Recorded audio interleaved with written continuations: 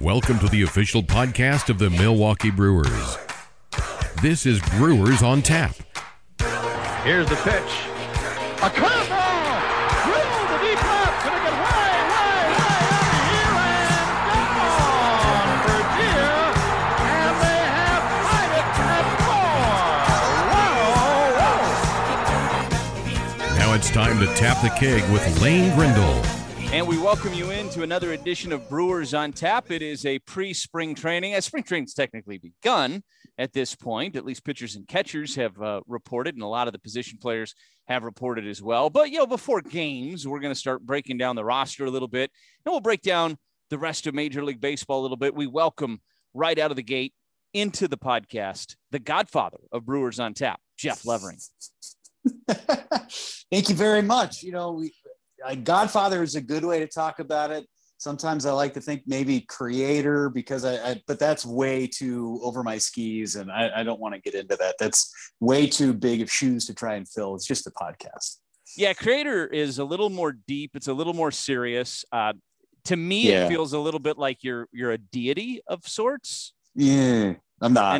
And I do think it's probably the best to stay away from those types of comparisons. I think very highly of you. I don't think that highly of you. I'll be 100% honest. I think we're friends and I can share with you that I hold you in very high regard, but not a deity.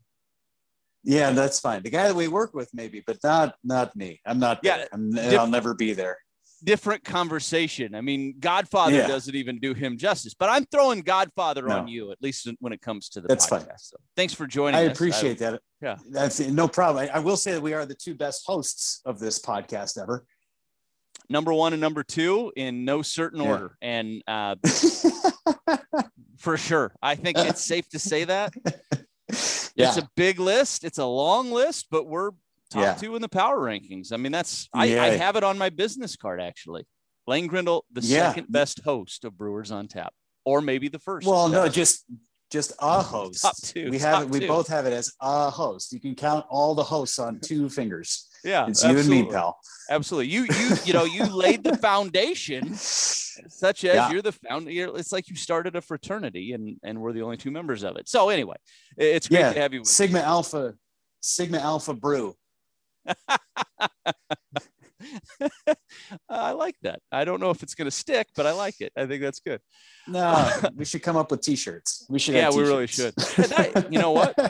I know a guy. That's a good idea. Let's do that. Yeah, you do. Yeah, you do. I'm excited. I know you are too, to get this season started. I think it's going to feel a little bit more normal. Last year was a strange year. I think we all knew it was going to be going in. We all reflected on it when it was over and said, that was kind of a different year.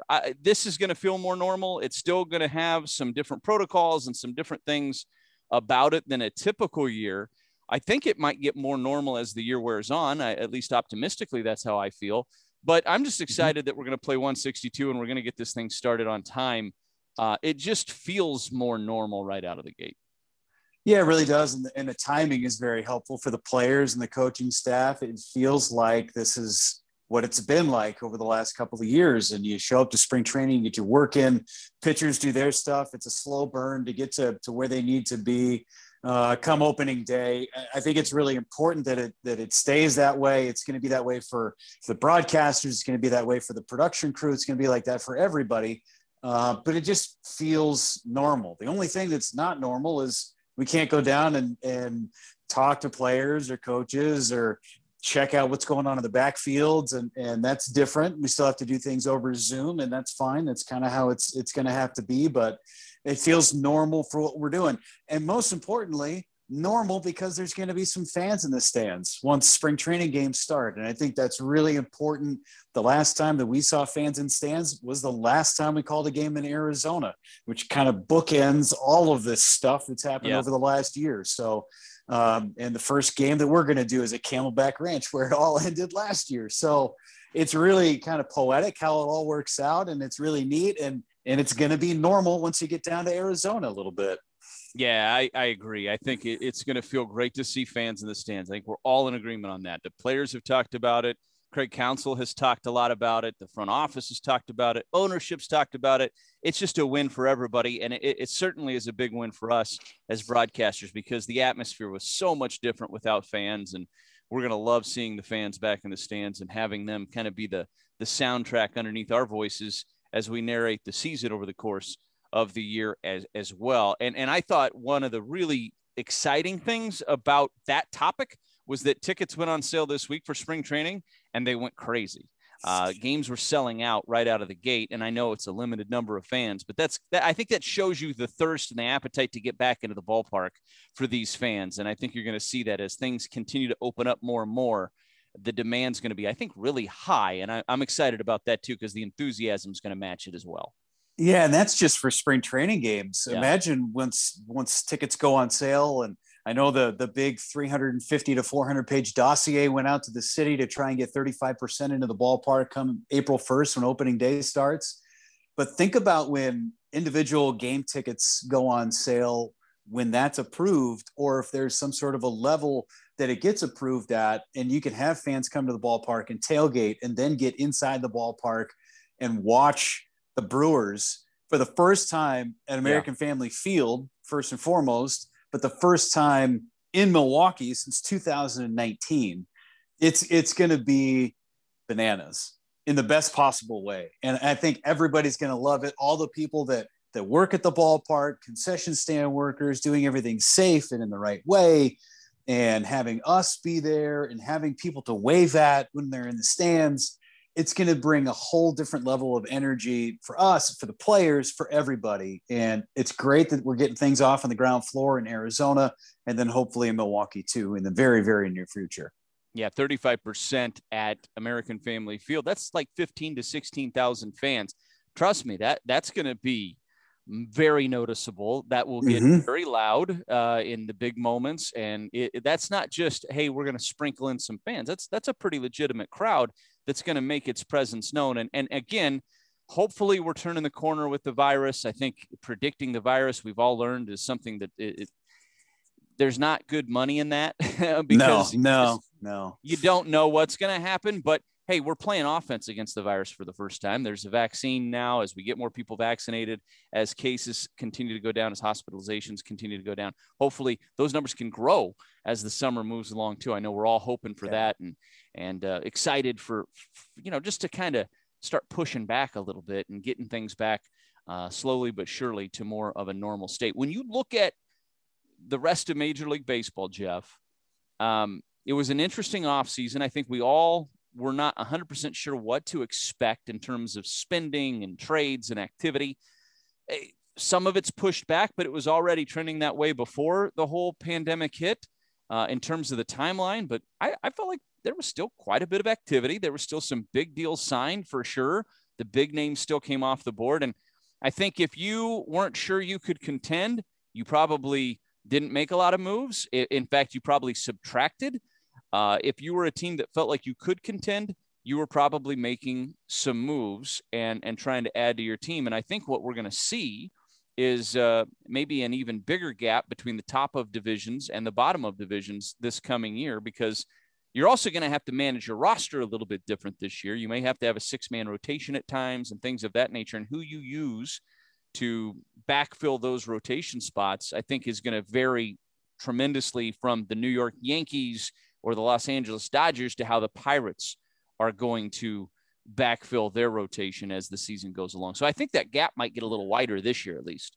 Yeah, there's a lot of different avenues that we can take that soliloquy that you just went on there with in terms of. I have so much to say. I know. Hey, pace yourself. We got a long spring training to talk about things too. But it's for me, it's you're right. There was spending from the teams that you expected to spend, and the teams that made a legitimate run last year, and teams that tried to make themselves better. And look at the Dodgers, who won the World Series, and now they're spending like the George Steinbrenner Yankees are. You add Trevor Bauer to that huge deal. It's all front loaded and just a crazy contract too. How it's all front loaded. He can opt out after every year. Everything that his agent wanted, he got, which was great. And you know what? He's worth it. And it makes the Reds a little bit less powerful. So it helps out the Central Division too. But you saw the Yankees spend some money. You saw the Red Sox make some interesting moves, signing some veterans, makes them feel like 2013. The Blue Jays went out and spent a bunch of money. Tampa Bay improved their roster. The Braves improved their roster. The Brewers went out there and made some moves. And you saw the Cardinals go and trade for a guy like Nolan Arenado and didn't have to give up top prospects, and they get $50 million back from the Colorado Rockies. And so, again, you're looking at the teams, and I didn't even talk about the Padres, who probably traded and acquired as much talent as anybody, and just signed Fernando Tatis Jr., and that's going to get officialized at some point here pretty soon. But at the same time, the gap between top contenders and the bottom is drastic, and it's as big as it has ever been. And you look at the computer spit outs of how they think teams will turn out this year, and you see in the West where it's the Dodgers winning 103 games potentially, whatever PECOTA rankings or whatever you want to look at, 103 wins, and then you see the Rockies, who didn't spend one single dollar. I spent more money in free agency than the Rockies did over the course of this offseason. And I maybe give me a nickel on free agency because I went and got like diaper pail inserts, whatever. That's a free agent acquisition in my house. So I spent more than inserts? The liners. Oh, yeah. The little genie. The diaper the genie, genie, right? Oh, yeah. I know all about the diaper genie. I'm past it now. Yeah, and our daughter's potty trained, but at night she still wears the pull-ups. But regardless, I spent more than the Rockies did. It was a bad analogy, but I spent more than the Rockies did. And they might lose 110 games this year. So you do see the drastic differences. The Pirates got rid of Josh Bell, and they're probably looking at 100-loss season because of what's in the Central. So the numbers, the potential for teams to win a World Series is maybe smaller because it's a handful of teams, maybe 7, 8, 9 teams that legitimately have a chance to win the World Series. But the teams that are sellers and the teams that don't have a chance might be a little bit bigger. And that gap is certainly widening. And it makes for an interesting offseason and for an interesting regular season too, to see what those teams might be able to trade off or pick apart to make their teams better in the future. Yeah, I think we could go through each division and start talking about who's going to contend and who's going to be where. We could spend an hour to 2 hours doing that. I'm going to make it more simple. I just want to get your thoughts on a couple of teams that maybe aren't on the radar that you think could surprise this year. If you look at the American League, there are 2 teams that I like that not a ton of people are talking about. The Red Sox are one. Yep. Because I know the Yankees are good on paper and injuries happen and their bullpen is outstanding. The Tampa Bay Rays, I don't think are going to get enough credit because they got rid of Blake Snell and Charlie Morton in that starting rotation. They've added some too to their rotation. I think their offense is still going to be pretty good with Randy Arozarena healthy all season long and up at the big league level. But the Red Sox made some sneaky moves to make themselves better. And it feels a lot like the 2013 team that won the World Series with Johnny Gomes and those types of people that were just role players, but they were super helpful in getting them over the top. They built that rotation and they built that bullpen and it worked. And I think having Alex Cora back is certainly going to be a big help for the Boston Red Sox and what they're trying to do and building upon on just what has been a great franchise over the history of their franchise, but certainly over the last 20 years. So I think the Red Sox are a sneaky team to watch, and they're always there at the end of the season. But the Oakland A's, they always make smart moves, and with the acquisitions a couple days ago of Trevor Rosenthal and Mitch Moreland to play first base, it just makes them a lot better and a lot more deep. And I like their team. I like their team a lot. Maybe it's the White Spikes. But, man, I dig the Oakland A's. I think they're going to be competitive, and they might win the West. And if you look at the National League, man, the Braves are good. They're not getting enough credit for what they've done over the last couple of years. Plus, they had Charlie Morton to their starting rotation. Yeah. I think the Braves are going to be right in there, too. Everybody loves the Mets because of their pitching. I get it. They spent a lot of money. They added Lindor. but I still like the Braves. And if you look at the West, it's the Dodgers and the Padres. Yeah. That's what it's all about. And the Diamondbacks could be competitive. I think they could be competitive, but they're the third best team in the league. It's the Dodgers and the Padres at the end of the day in the National League West. You know, that rivalry, and if I can use that word, between the Dodgers and Padres, it started to really, there was some kindling to it last year, right? Mm-hmm. Trent Grisham and Kershaw and everybody kind of yelling at each other. And I mean, there's something there. And I think in a good way. I don't think it's going to turn nasty. I think the Padres are pointing right at the Dodgers and saying, we're coming for you. And the Dodgers are like, come and get it. And I think that's going to be a fun race all year long, because the Padres were the most aggressive team of anybody in the offseason, and there were some aggressive teams. The Padres made themselves significantly better, but they're trying to catch the king of the league right now in the Dodgers, who made themselves better too. And I think there's going to be times this year where we're going to be sad that they're on the West Coast and their games aren't starting till late, because I think that's going to be one of the great storylines of the season, are those two teams going at each other.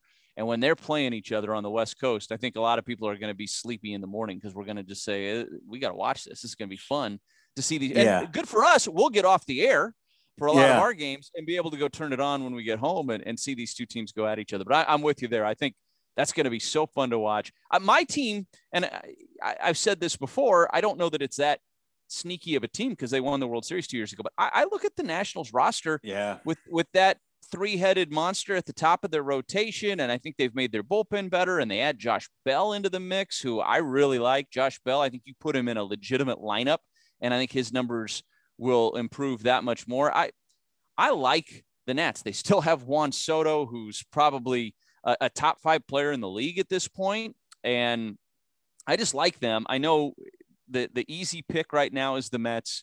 I'm like you. I think it's the Braves division until somebody beats them, even though the Nats came out of the wild card and did it 2 years ago.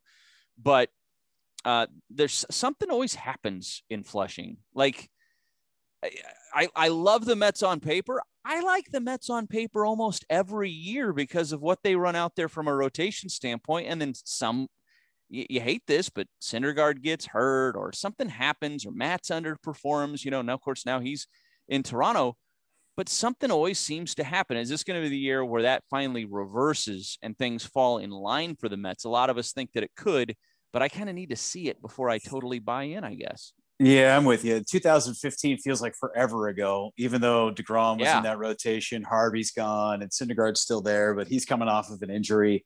What is Edwin Diaz like at the back end of the bullpen? Because he was either awesome or awful last year. I like the Nats, and you add Brad Hand to the back end of that bullpen too. Yeah. It's very helpful. They got some flamethrowers certainly, and the Nats are good. They've got a good offense. Trey Turner and Soto, and it's a good club. It's tough not to like that club. And I'll bring something back too, because we're talking about the Dodgers and the Padres a little bit. It almost feels like big brother, little brother, doesn't it? Yeah. And it feels a little like the Cubs Brewers rivalry a little bit from when you and I first got to Milwaukee, where it was okay. Here the Cubs are making this great run, and then, well, watch out, dude. The Brewers have gone to the playoffs the last 3 years, and then they go down and win game 162 in 2018. And it feels like the Brewers are kind of taking that charge. It feels a little like that rivalry right now, but on the West Coast. And I think that still hasn't changed with the Brewers and the Cubs. There's still a little bit of animosity whenever you talk about Brewers and Cubs. Now you're mixing Jake Arrieta into the mix again. And that's fun. He's still not the same guy, but it's a fun rivalry. And I love it. It's great for the game. It's really good for the game and great for the fans. Yeah, I agree. I think it's going to be a fun year. I'm excited to see how these divisions shake out. I think Central is going to be really interesting. Brewers are going to be right there. The computers seem to really like the Brewers. A lot of people, their eyes wander toward the Cardinals because they add Nolan Arenado, and they're as good at the corners as anybody in baseball with Arenado and Goldschmidt. But they certainly are not a perfect team. There's plenty of question marks about the Cardinals beyond those two spots, right?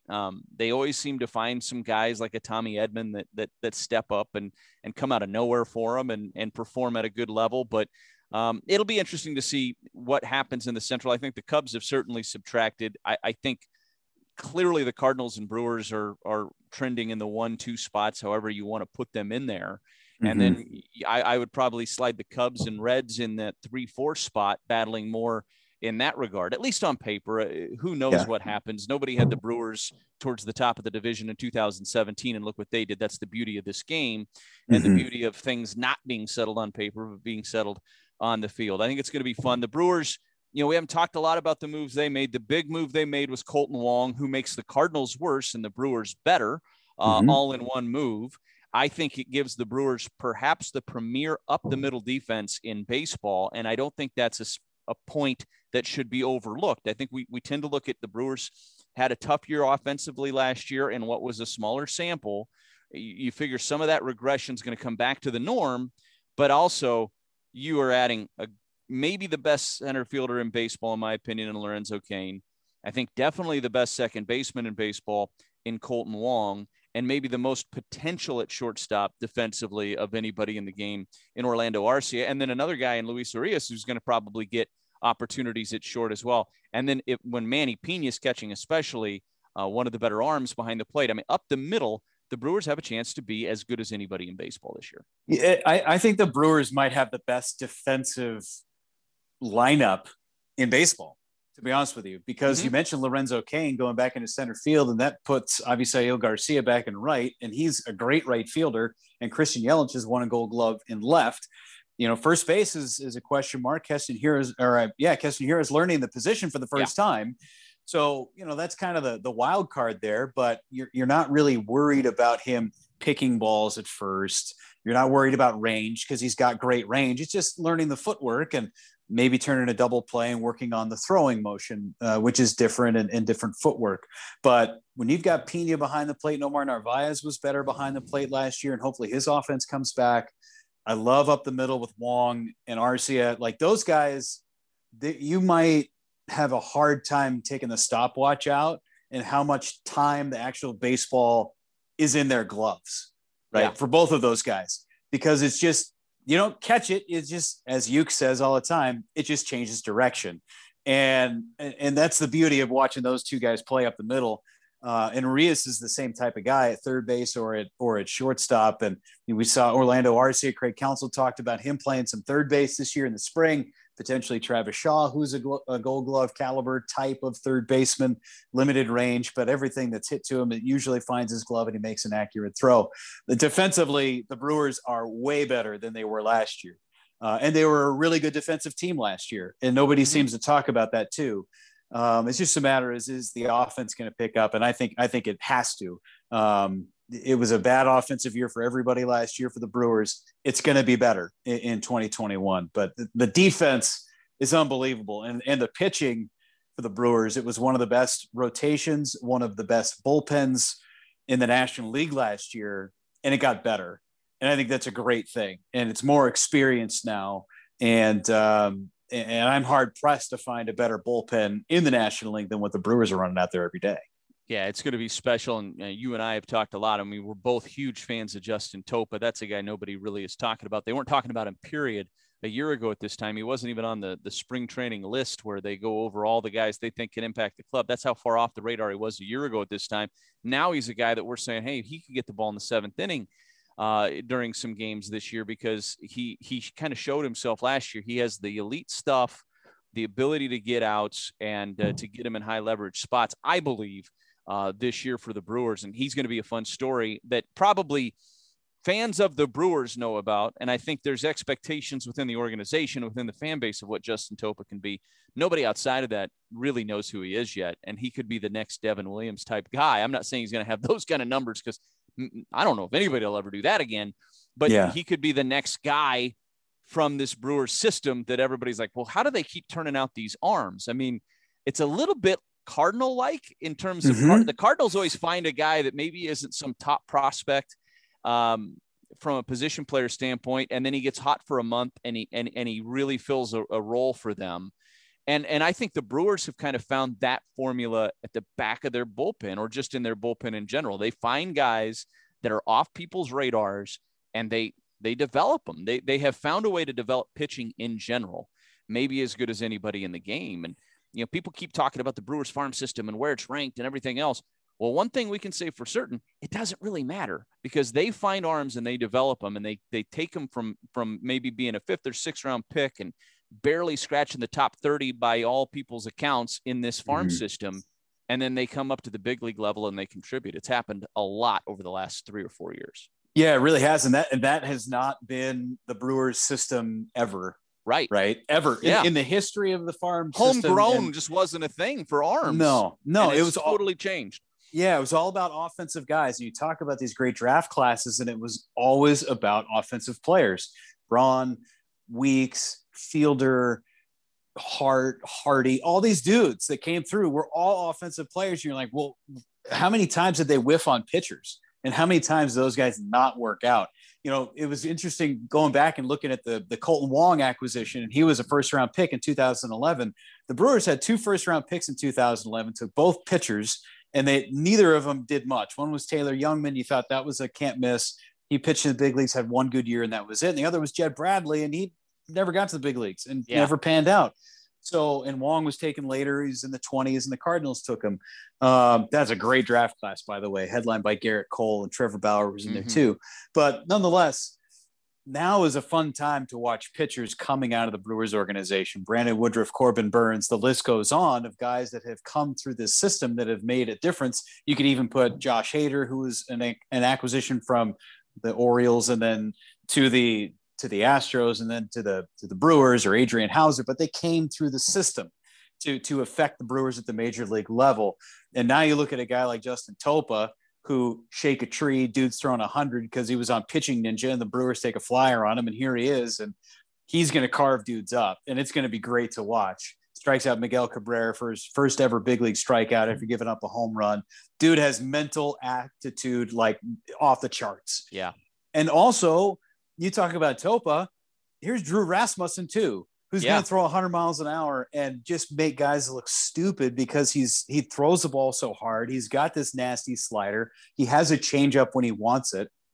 It's those 2 guys I think are going to be ones to watch. And Devin Williams had the awesome season last year, changeup out of this world to go along with 97, 98 mile an hour fastball. Josh Hader, everybody knows what he's doing. The Brewers have shortened games big time with what they've been able to do and able to produce in their bullpen. It's just a matter of managing those innings, managing how many times those guys get hot because of the shortened season last year. Every team in Major League Baseball is going to deal with that, but they've got some hooch at the back end of that bullpen, like 90% hooch on the alcohol reading, right? If you're looking at a bottle of, it's a 90 grade in terms of fire. It's awesome. Well, and then they bring in the funky sidearm or submariner Eric Yardley, who's going to be a ground ball machine, and this is going to be one of the best ground ball defenses in baseball. So when you need to, I mean, as big of a role as he had last year, and I know there's the 3 batter minimum and everything else, but if you need a double play ball to get out of an inning and things of that nature, with the defense that's going to be behind him and his ability to get some ground balls, that's going to be a great weapon for them also. He just keeps getting better. He finished really strong in 2019 with the Padres, and last year just picked up where he left off and pitched well for the Brewers last year too. So there's a lot of different types of arms, and we're talking about the big high velocity guys, and those are going to be the headliners. But then you got some of these other arms that give Craig Counsell and Chris Hook some different ways to try to piece together those 27 outs. It's going to be a lot of fun. I can't wait to get it started. I know you feel the same way, and we're just we're a little over a week away from our first broadcast. So get ready, I guess. Yeah, man, we're just scratching the surface. And you mentioned, I want to go back to this just for a second. I know we're running high on time, but we got a lot of time in spring training to talk about all this stuff too. This is just a preview of what we're going to talk about. There's no format here, man. We can go as long as we want to. I know. I remember a graphic that they put together, and we talked about it a little bit during the regular season last year, I know, but they put together a graphic on one of the TBS games, and I think it was a Tampa Bay Rays game, about the different arm angles, and they put a big clock up on the screen, and then they had the different arm angles from 9 to 3 that they were throwing out there. And we talked about it because of Topa's release point in Yardley. And last year when the Brewers still had Claudio and Hader coming from this angle from the left side and Devin Williams coming from this angle, because you have all those different looks, Suter, Freddie Peralta, Bobby Wall, Ray Black, all these different arms that you're throwing out there. It's all different angles on that clock from 9 to 3. And if you're a hitter and you've got these different sight lines and maybe you see a starting pitcher twice in a game, and then you're bringing out these different arm angles for another at bat and then a different at bat, it makes hitting really uncomfortable. And hitting is already uncomfortable, but to make it even harder for these hitters, the Brewers are doing stuff that other teams haven't done in a long time. And they've been doing it for a couple of years now. And I think people are finally starting to catch on to what they're doing. And they're formulating their own blueprint, and it's fun to watch. Yeah, not all shifts are the same. The Brewers have consistently been near the top of the league in terms of shifting. I mean, you don't shift just to say you did. You shift because the data tells you where to position your guys and when to position your guys in those spots. And the Brewers probably one of the best front offices and on-field staffs in baseball in terms of being able to execute those plans. This speaks well to the communication, left hand talking to right hand in terms of how the organization works as well. Well, this has been fun. We're going to have a lot more of these, a lot of them over actual terrestrial radio coming up over the course of this spring as we continue to talk through the 2021 season. We appreciate it. Thank you for joining us. Hey, thank you, Lane. I appreciate it. Can't wait to get down to Arizona. Yeah, right. It's going to be great. It's going to be fun. Nice job, pal. There might be a little bit of, sun being soaked up as well when we're down there. So but we will definitely be sun smart. We will be wearing our sunscreen and doing things the right way. And there's going to be some funky tan lines. I know that because of the mask wearing and stuff. We're going to have the best forehead tan and eyebrow tans in the league. And upper cheek. Upper cheek. Not the nose, though, because you got to have the mask over the nose. That's the proper way to mask. Upper cheek and bridge of nose. Yeah, exactly. Upper cheek and bridge of nose tan. Best in the league. All right, we'll see you down there. All right, see you, Lane. Thanks, buddy. Well, it's going to be fun. Next time we talk to you, we're going to be from the Valley of the Sun, and the Cactus League is going to be upon us. We'll talk to you then. Have a great week, everybody. I'm Lane Grindle.